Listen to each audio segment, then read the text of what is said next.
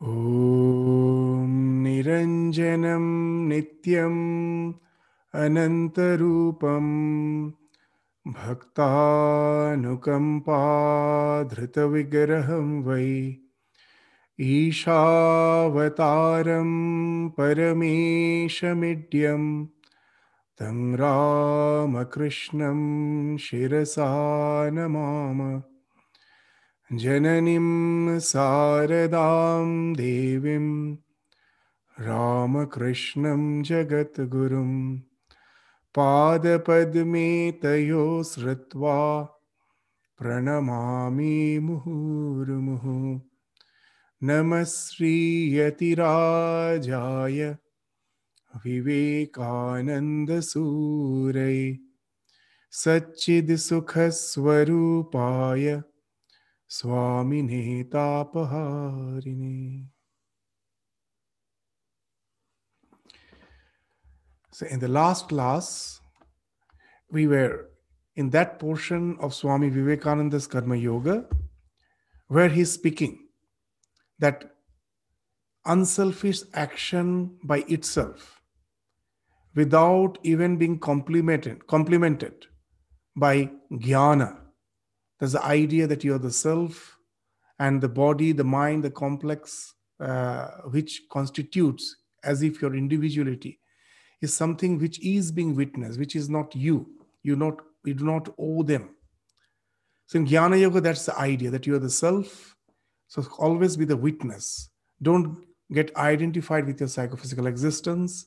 And in Bhakti, ultimately it ends with the idea of Sharanagati, resignation. So sometimes we think that those are the ideas which has to be complemented along with the unselfish act, which we speak of as Karma Yoga. That Karma Yoga by itself cannot be a path for spiritual evolution. That's the general notion. So in the last class, we ended with that section where we find the tremendous assertion, that bold assertion Swami Vivekananda is making, that you may be an atheist. You may not believe in God.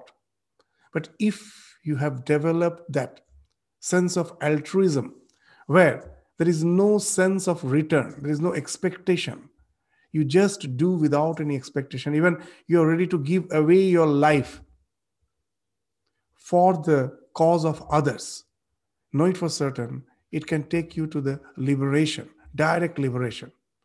There is no need for any doctrines, any beliefs, no support system is required. Just by unselfish action, which results in the self-abnegation, you can reach the ultimate spiritual freedom.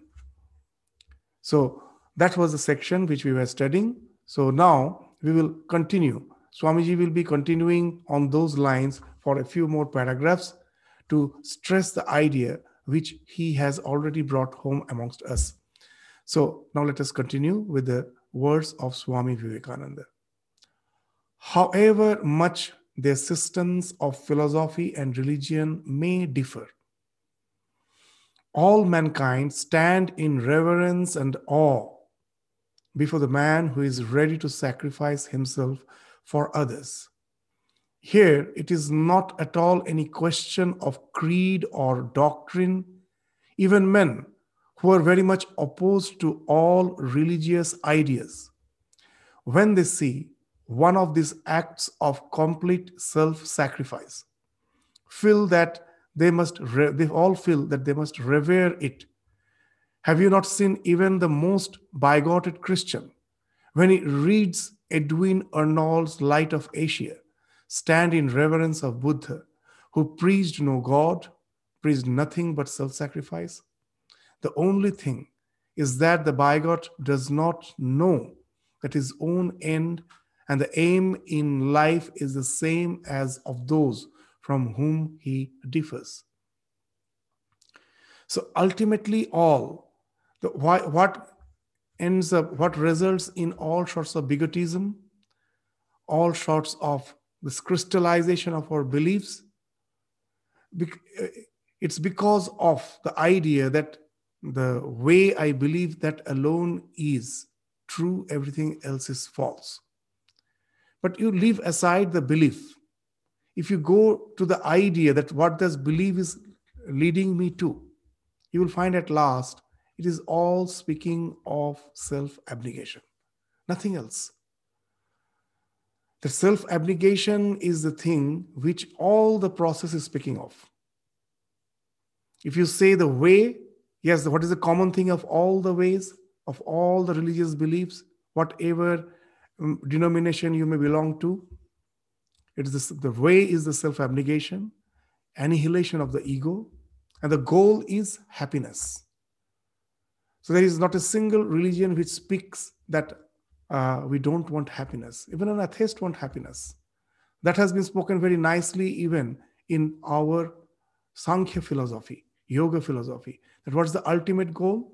There also we find in a very secular manner they're speaking of the ultimate goal. They're not speaking of reaching God or reaching even your own spiritual dimension. What they're speaking of as the ultimate goal? Atyantika dukkha nivritti parama sukha prapti. But in this life, we don't want misery at all. Atyantika dukkha nivritti. That total annihilation of suffering. There should be an what? Uninterrupted bliss. There shouldn't be any interruption in our bliss. That is parama sukha prapti. Who doesn't want it? Every one of us want it. So if you just try to find out, all of us, of all the denominations, even an atheist wants that. No one can deny that. And the process, knowingly or unknowingly, is self-abnegation. The more that previously Swamiji spoke of, the more we think, that's a big paradox, that for my own happiness, I have to gather in through my senses all the pleasures of the world. We will be going away from happiness. The more we can understand, it's not pampering this little self, this little ego. It is not crystallizing the sense of ego. It's more of dissolution of the barriers of ego that can really result in atyantika dukkha nivritti parama sukha prapti. The problem with the entire humankind is we all want happiness.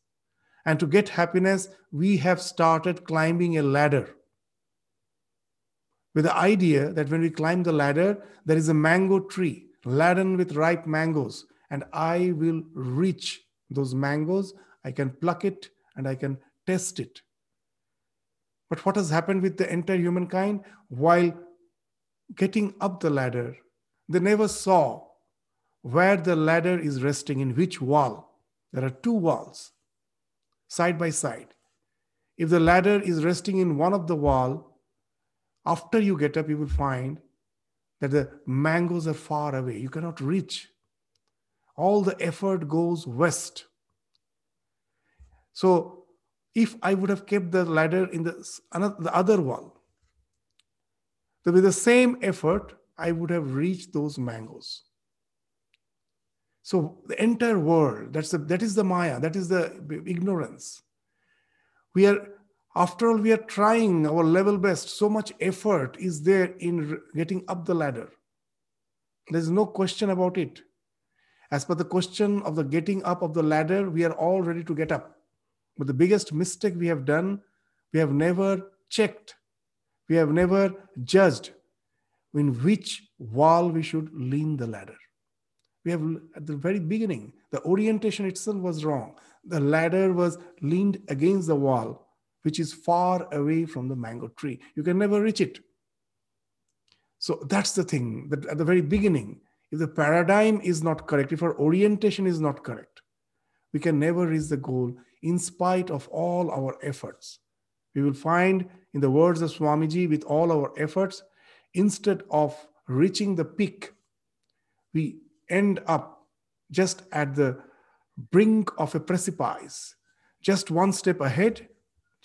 There is going to be a great fall, nothing else. So if that same effort the two mountaineers are taking, if one is off the track, has lost the track, he may end up just on the brink of a precipice. And if you are in the track, with the same effort, you can reach the peak which was your aim, which was your goal when you started your adventure. So this is our journey for Atyantika Dukkha Nivritti Parama Sukha Prapti. The only thing which Swamiji is indicating, all the scriptures are indicating, is don't get off the track. Be in the track.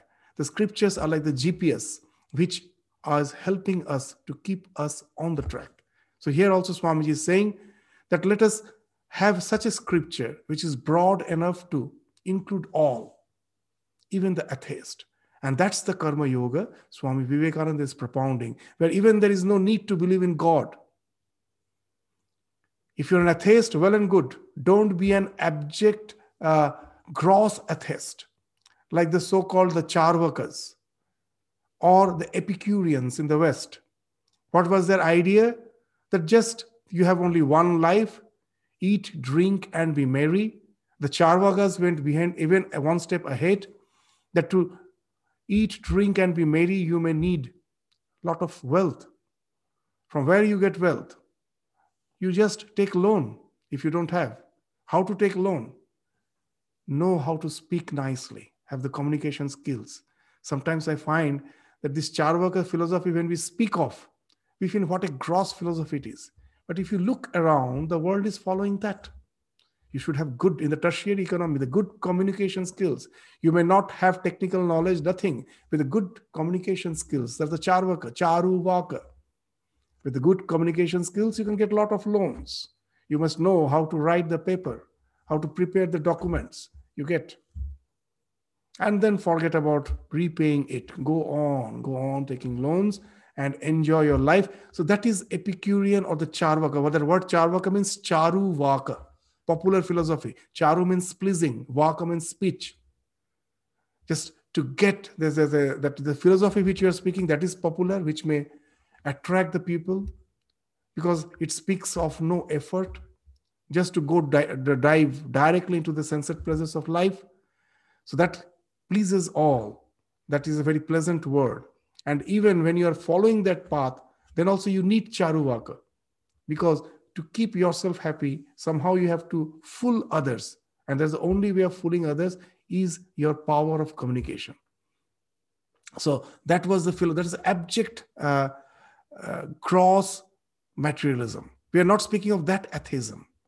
There are enlightened atheism who say that forget about God, forget about religion, but yes, to do good to the mankind, to help them, to reach out and help human being for the common good, for the welfare of all. There are such atheists.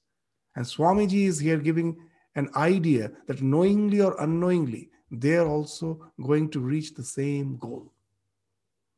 The more the self-abnegation is complete, the more it is perfect, the more the self is, the so-called the selfish I, this ego is annihilated, the more unknowingly they're going towards the same goal. So that's the idea that Swamiji is saying. So now he will say that all the paths are actually leading to the same goal. What he's saying, the worshipper, by keeping constantly before him the idea of God and the surrounding of good, comes to the same point at last and says, thy will be done. How the worshipper starts? There's a God, and the God is there who to help me to come out of the struggles of life by keeping my surroundings good. So actually, we all start our worship with the idea where God is the means, world is the end. That is okay. It's not that something we should try to get rid of at the very beginning. It's quite okay. Why it's okay? That even in Bhagavad Gita we find that Bhagavan is saying, Krishna is saying that there are 4 types of devotees. Artha, the Jigyashu, the Artharthi, and the Jnani. The Artha, whenever we are in crisis, sometimes we don't remember God, but when we are in crisis, then the thought of God comes. We start praying, oh God, help me out of this situation. That is Arti. Sometimes when we find that we are lacking sufficient skills to have sufficient wealth, we go and pray to God. Oh God, somehow help me to get wealth. Let me become rich. That is artharthi. Or for all the desires, I go to God. Jigyashu, some have developed the curiosity to know the other dimension of existence. Is there something which actually really speaks of the spiritual dimension of our existence? So that Jigyashu, those who have started to inquire about the spiritual dimension of existence, they're the Jigyashu. For them also God is the means, not the end. But the Jnani is the one who has at last realized God, have understood, has realized it's not no more make-believe. He has realized God and have understood this world is just a sham show. Our eternal existence is always in communion with the divine. And this sham show will go on for the time being. And I have no control over it. I have to just play the role which I am playing without seeking, without avoiding, with a full sense of resignation to the divine, that the Lord at last will help me out to come out of this situation and be with him always. So this is the thing which we find is the idea, even in the Bhagavad Gita. We start with the idea that the world is something which is my desire, which I want. It is something palpably present here in my presence, in my front, and I want to enjoy it with all my senses. And God is there to help me out. So he will give me a proper environment where I can live peacefully. And that peaceful life is here. Even the one who resorts to meditation, mindfulness, at last you will find it's the same thing. That somehow to get rid of the junks, which we think as the junks in this life, and to enjoy the pure nectar of divine bliss. So as long as God is the means, anything else is the end. That is not in true sense spirituality, but it's good. Why it's good? Because somehow you have developed the idea that for help, you have to seek something which is beyond this sensate world. You have developed a belief in God, that there is God. Even the one who is in crisis, and then only he remembers God. He or she has developed the idea that there is God. The one who wants wealth, for them also that the idea has developed, that belief has developed that there is God. So that way, all are good because they have faith in that spiritual dimension of existence.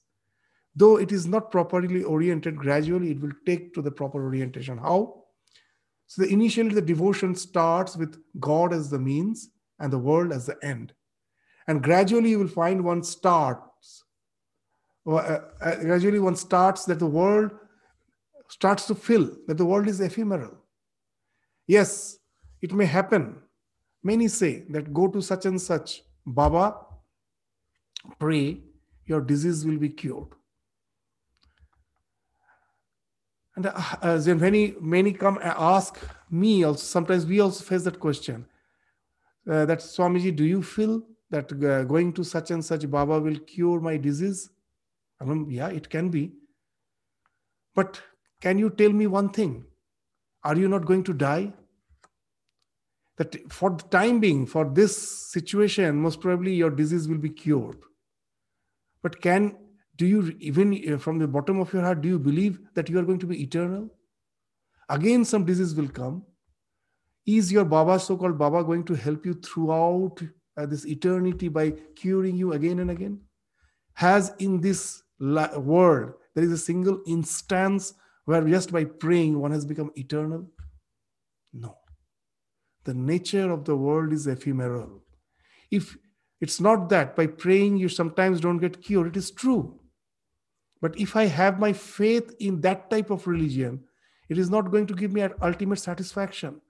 I will find for the time being, I may avert the so-called crisis of life. But again, it comes in different forms, again and again, again and again.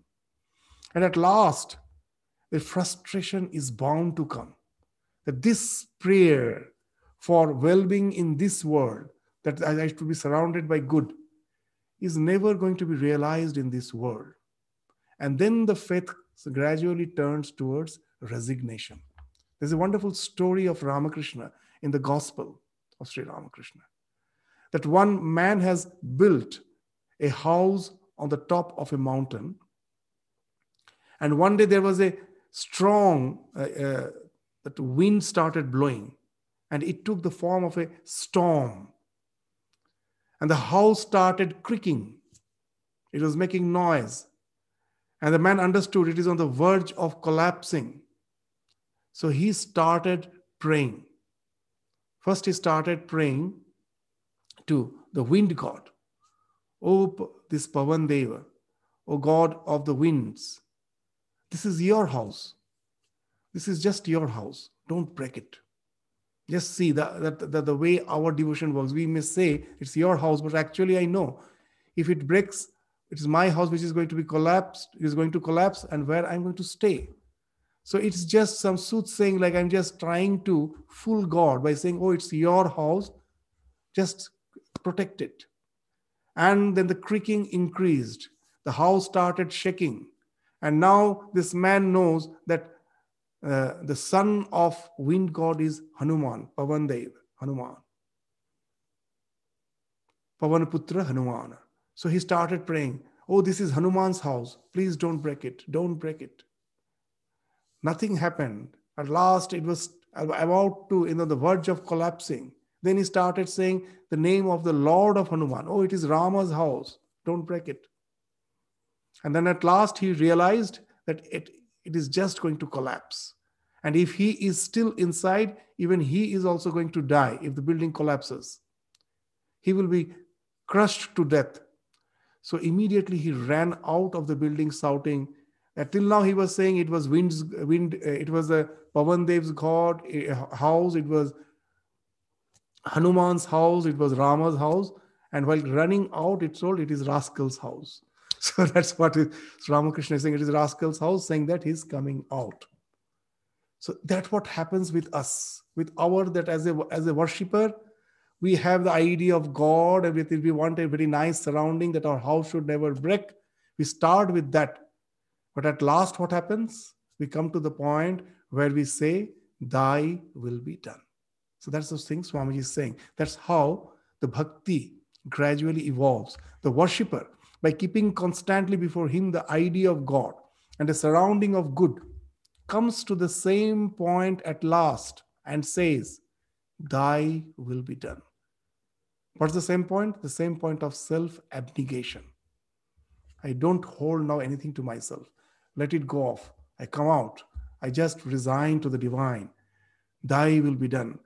There's these parables of Ramakrishna helps us to understand these ideas much better. There's another wonderful parable of Ramakrishna, that a sheep was in the deep waters of the ocean, and a bird was sitting on the mast. Now it thought of flying to the shore. It started flying towards the east. It got tired, didn't find any land. Came back, sat on the mast for a while, took rest, then flew to the west. The same thing happened. Didn't find any shore. Came back, flew to the north, flew to the south, in all directions. At last it got tired. Its wings got tired. It came and sat on the mast with the idea, let the sheep take me where it takes. So all our so-called endeavor in this life, whether the so-called spiritual or material, all endeavors, Sri Ramakrishna is saying, is to at last to bring that resignation. How? In the Bengali, he's saying dana batha, when the wings get tired, and then the resignation comes. Before that, it is just the lip service we are doing. When we say, I am totally resigned to the divine, most probably it is just a lip service. I have not yet realized what resignation means. So it has to come through Purushakara. So that's the wonderful thing. That some say that there's a constant fight, that whether it is the self-effort, Purushakara, or it is the grace, the divine grace, the kripa, which really entails in our spiritual evolution. Actually, both has a role to play. Till that self-resignation, till your wings are tired, you never have that resignation. Know it for certain. It will be simply a lip service.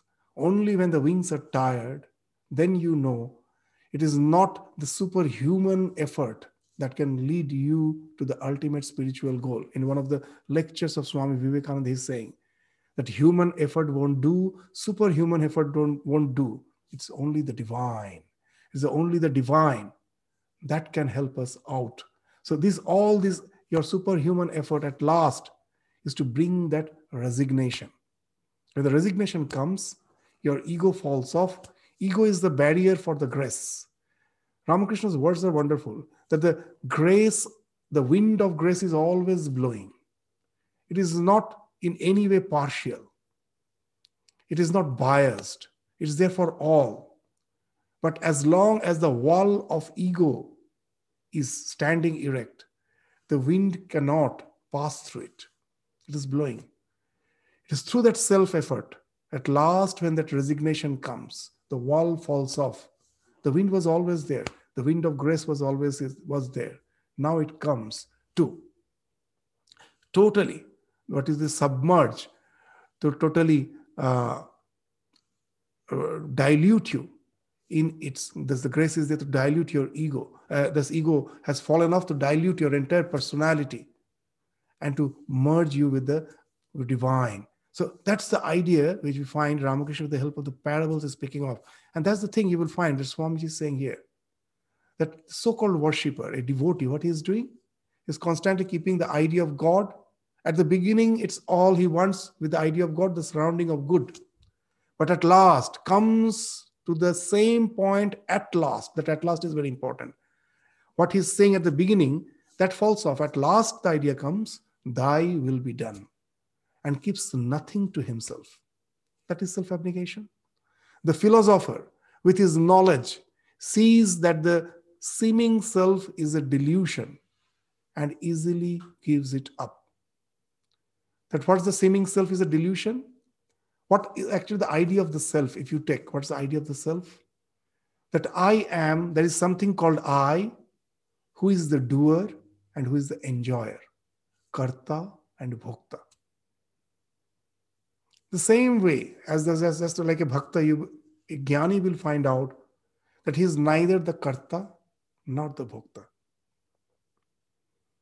This idea of the doer and the enjoyer, that itself can be a big discussion, that you can find in your life that you are not the doer. If you can judge your mind, you may think it is my decision, my choice. It is I, after my deciding, I do the work. But if you are really a matured person, quite wise person and quite introspective, you will find not a single decision is so-called yours. The mind is not single mind. This has various mental modules. At a time, only one module gets activated. And that module has fixed responses. For a particular stimuli, it has fixed responses.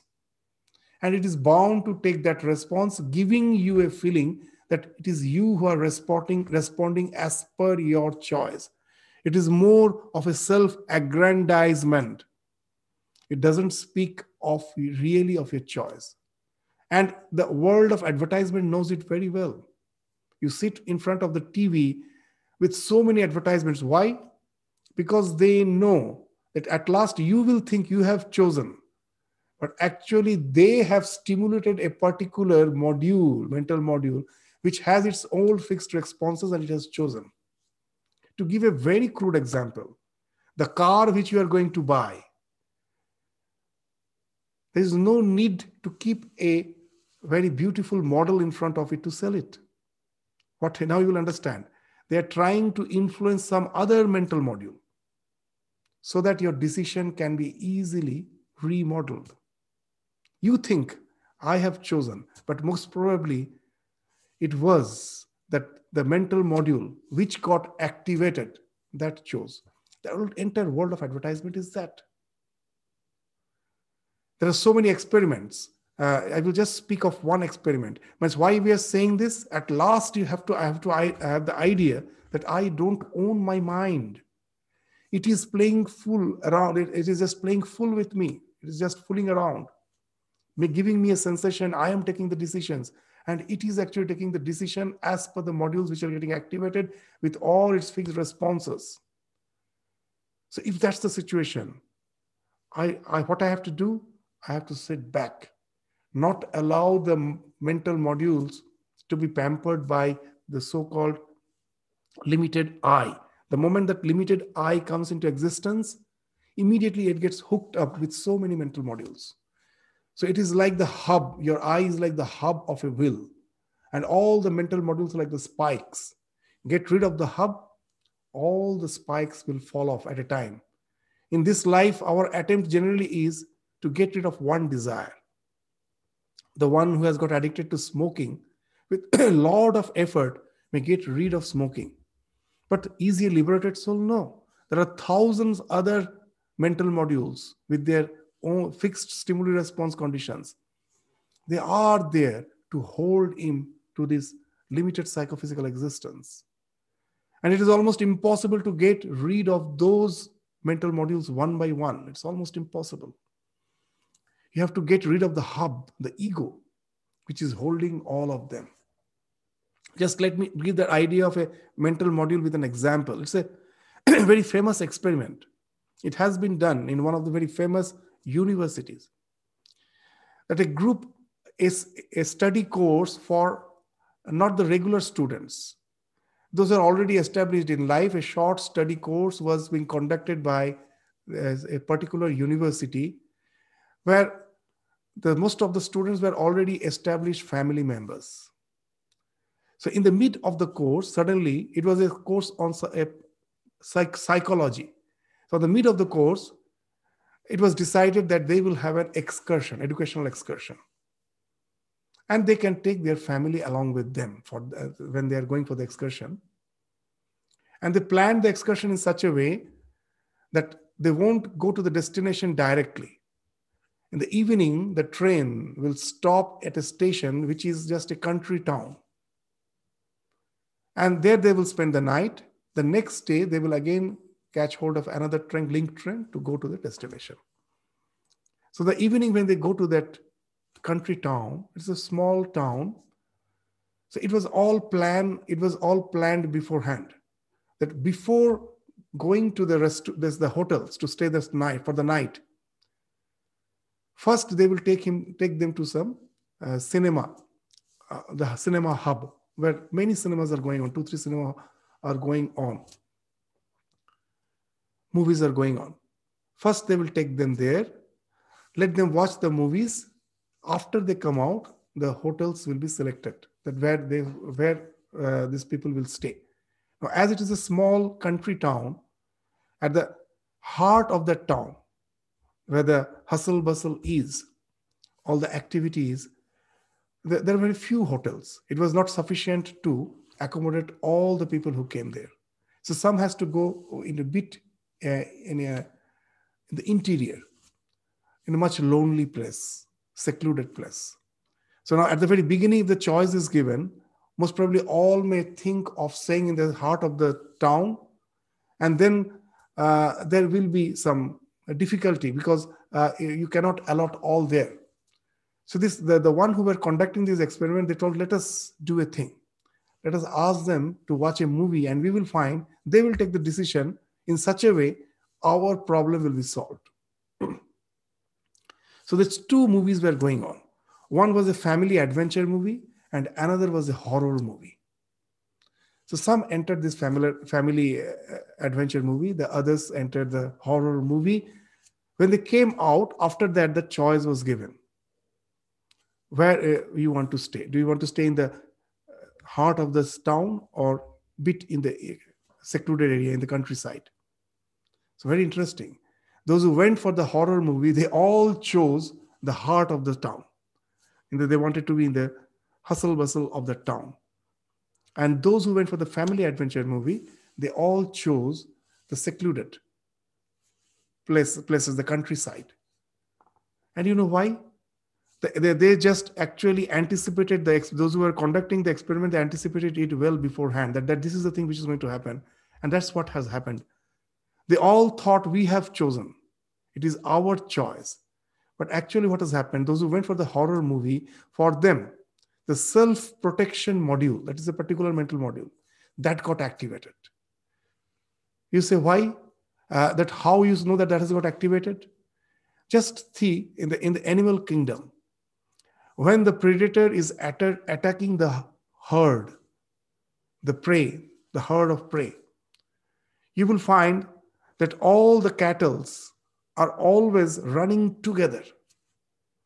They will always be in a group, and they will run to get rid of the predator. They will never get singularized. You know why? They know that if I'm in the herd, I may not get targeted, because among many I am one. But if somehow because of less speed, or I got sidetracked, know it for certain, I am getting singularized. The entire focus will be on me. So the only way to save myself is to be in the herd. With the self-protection module, to be in the herd is something which is the stimuli response conditioning. For such stimuli, that's the response. Whenever you are having that fear, you always want to be in the herd.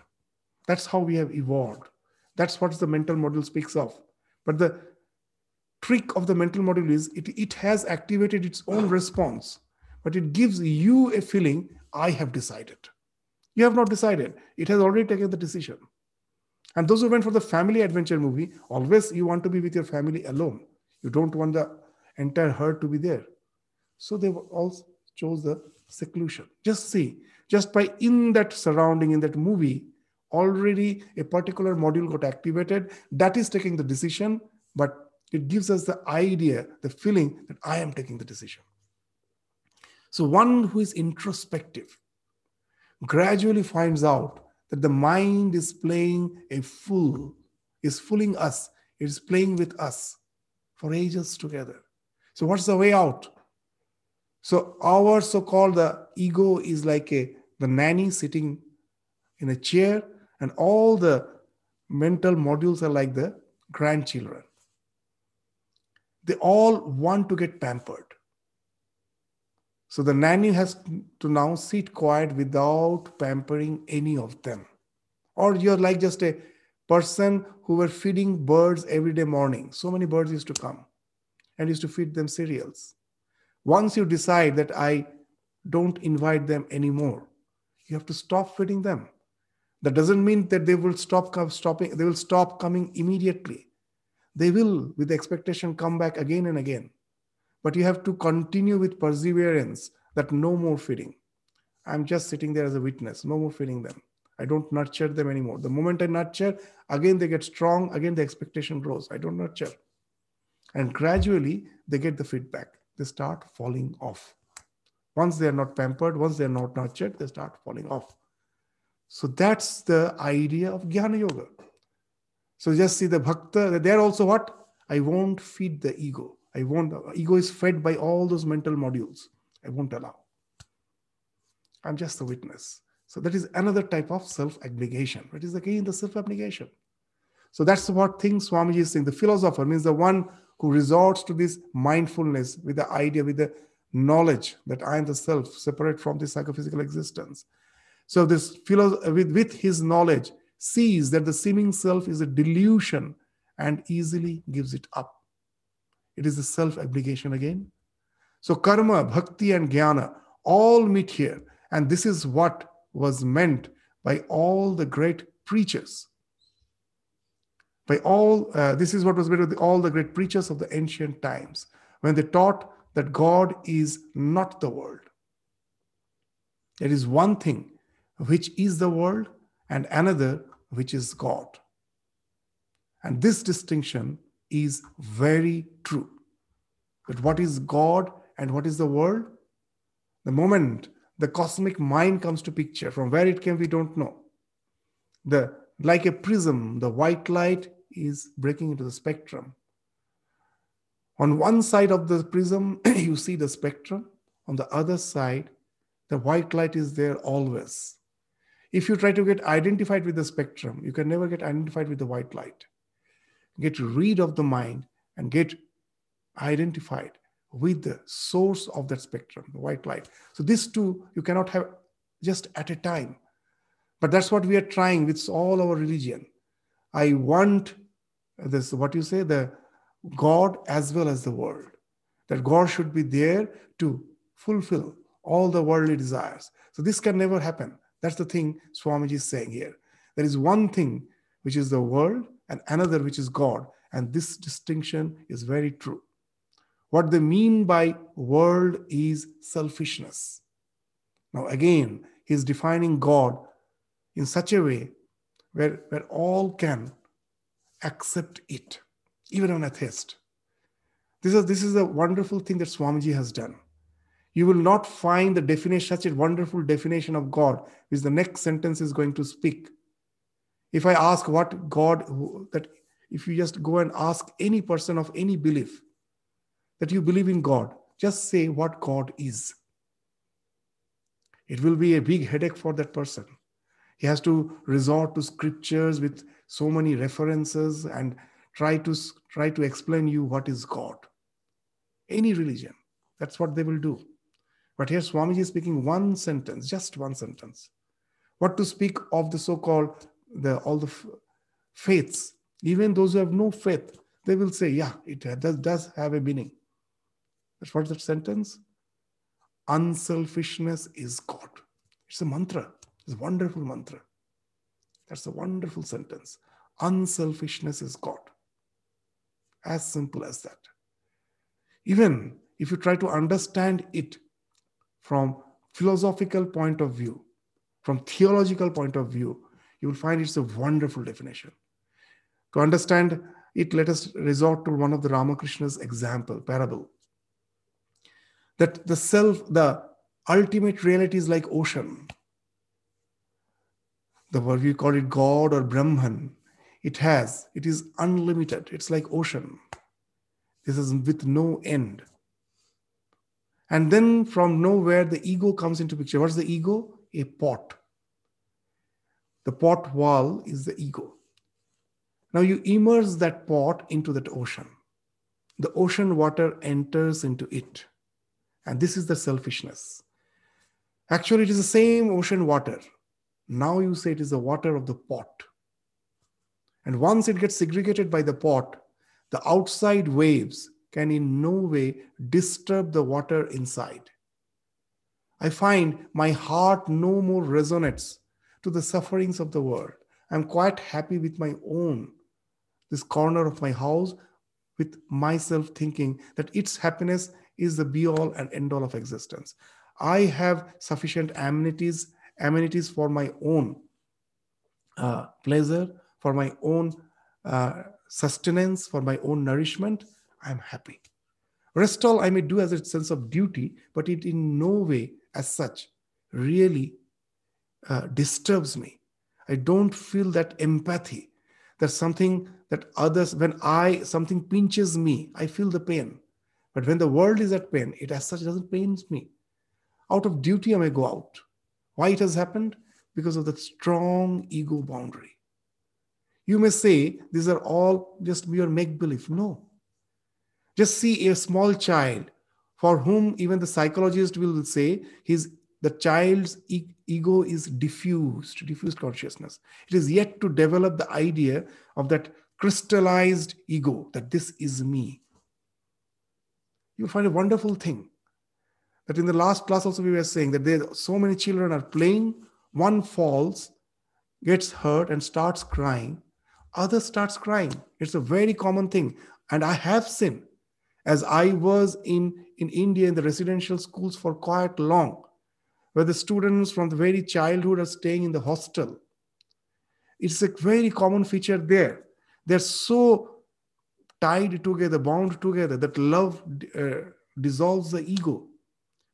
One gets hurt, the other feels the same hurt as if they start crying. We have seen that if one child is reprimanded for some mischief, and gets some scolding, the entire class will boycott the teacher. All felt hurt. That if one student is scolded, all feels hurt. In the hostel, it happens especially. When they have left their hearthen home, where they're staying in the hostel all together, their ego boundaries are very, very thin. And how nicely they're relating.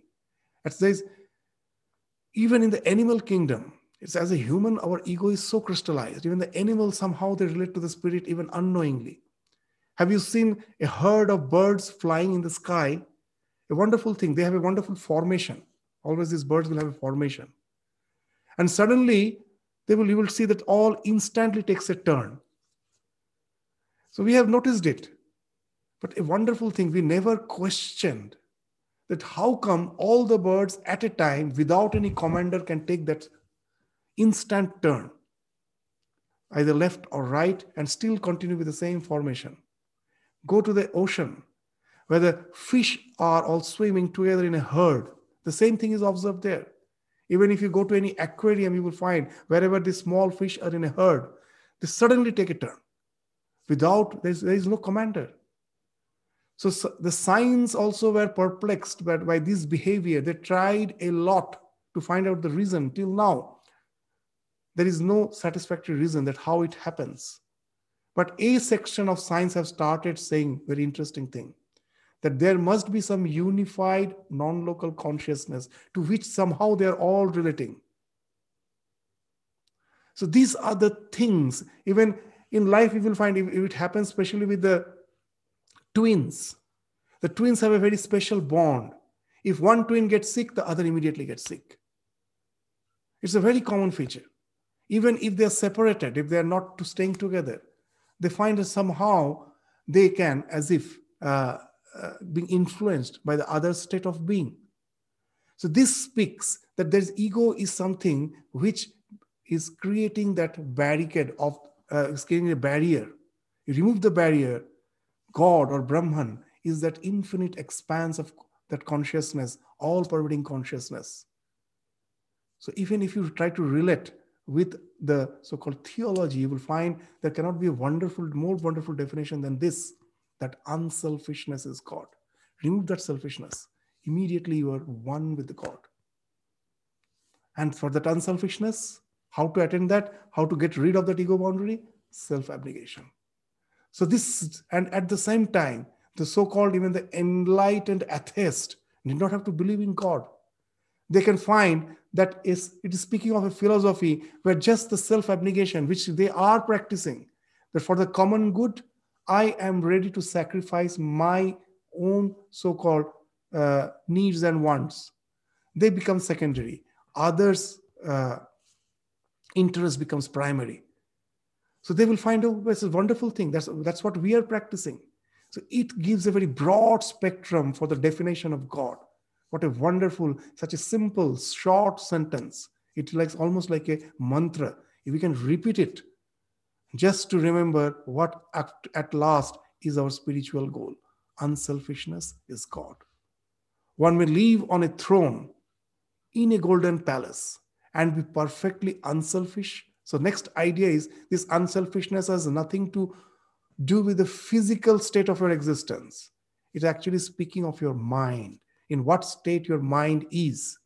Is it unattached in spite of all the wealth which your karma has given you?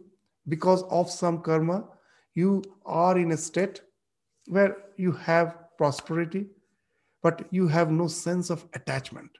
That's the main thing. If you have and even if you're in a poor heart, in a poor, you're just in a slum area, having no amenities for proper living, a good, decent living, but you may be extremely attached. So that's the thing. What's the state of your existence? That's not important. What's the state of your mind? So that's the thing Swamiji will be saying next. One may live on a throne in a golden palace and be perfectly unselfish, and then he is in God. Another may live in a hut and wear rags and have nothing in the world. Yet, if he is selfish, he is intensely merged in the world. So what actually is the state of your mind? That's more important. Now, Swamiji will be speaking of some religious practices which deviates us from the real practice of unselfishness. To come back to one of our main points, we say that we cannot do good without at the same time doing some evil. That's what with the idea with which Swamiji started.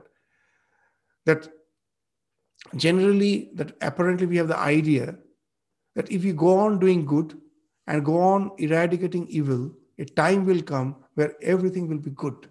We will have a perfect world. And Swamiji till now was discussing that is never going to be. This world, they will find that evil finds expression with all the reformation, the evil finds expression in a different way. Its nature changes, but it is there. You cannot get rid of it. Sometimes in a much more aggravated fashion. And there is no need for explanation in the present world. 200, 300 years back, with all the idea that the science and technology is going to make this world the heaven. And we have already started finding that what a hell we have created out of it. Sometimes we brag the civilization without the idea of God. Just a few days back, I was seeing a TED talk, wonderful TED talk, that what is truth that helps us to sustain? If that's the truth which helps us to sustain, just think of those civilizations for 50, 60,000 years with all the gods and hordes of beliefs. They were existing. They were existing for such long, we don't even for millions of years. Even history cannot go back. And in just 300 years, by taking just the filtered world, the world which is filtered through our senses, that alone to be real, with no God, no such spiritual dimensions of existence, in just 300 years, we are almost at the brink of the precipice. Any moment we may reach that annihilation. It took just 300 years. If the truth is the thing which sustains, then what is the truth?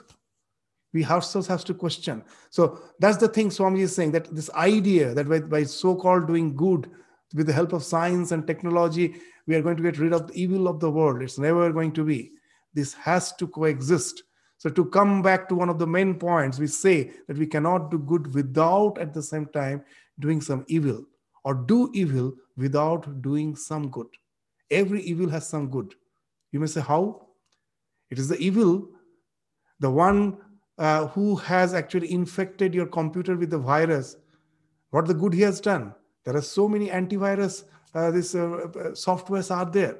How it came? Because of that crime. So there's a goodness is as sometimes comes just in response to the evil.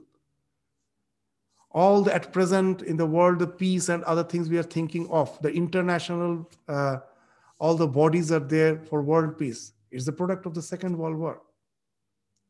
So evil, even in ill, the goodness is hidden.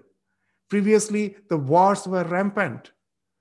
Anytime anyone were attacked unprovoked, you don't know that you are having a very peaceful society, and it was always the situation. A civilized society is being plundered by the tribes. They come and plunder. With all the civilization, somehow you find that when to a certain extent the relaxation came, it's totally destroyed. It is plundered. So what you say that we were saying that it is never going to happen, so that you have a very peaceful society. It's constantly going on. And that when the evil is there, and now now there's an international, what we were speaking, international bodies that who are constantly dictating terms to all the countries that you cannot do this, you cannot do that. Otherwise, this world would have been a horrible sin. So it is actually the wars which has really made us think of peace. And again, it is too much peace that again led us to the war. So this balancing is going on. You can never think one totally annihilated, the other is existing. So that's the thing he's saying, that there's even behind the evil, there is some good. It is a war which brings the peace. And again, it is a peace, too much peace. When you forget that there can be any so-called attack on our civilization, the war comes, unknowingly it comes. When the entire America was boasting of their democracy, just see what has happened just few months back. That when you think that we are established, we are the exemplars of the world, it comes, it is all, the evil is already being breeding there. It just finds an outburst. It's happening all the time. You cannot think of a world where evil has been totally eradicated. From the evil, again, the good comes. So knowing this, how can we work? So there have therefore been sects in this world who have in an astoundingly preposterous way preached slow suicide. Yes, there are some religious practices that as I cannot live without killing others, so it's better, why to live such a life? Almost slow suicide as the only means to get out of world, because if a man lives, he has to kill poor little animals and plants or do injury to something or someone. Swamiji is not taking the name of religion. We are also not taking. But if you study the history of religion, you will find that, yes, there are such practices. Even within Hinduism also it is there, that they would prefer that the Prayopavashana, the idea is there, that I will fast till death. Sometimes the idea behind Prayopavashana is different. What's the idea? That as Sri Ramakrishna used to, if you have realized, for a realized soul, suicide is prescribed. That's a different aspect. Swamiji is not speaking here. As Sri Ramakrishna used to say, that a particular, that medicine is there called Makara Dhwaja in Ayurveda. That comes through crystallization. You pour the liquids in a bottle, it crystallizes, the medicine is formed. Now to get the medicine, you have to break the bottle. So how long the bottle is required? Till the crystallization happens. Once the crystallization happens, this bottle is not required. So similarly, once you have realized, then suicide is prescribed. It is very subjective. But here Swamiji is not speaking of that. There are some others who think my life is always at the cost of others.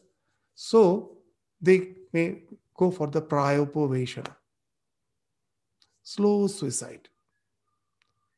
So does it really, really help us in a spiritual sense?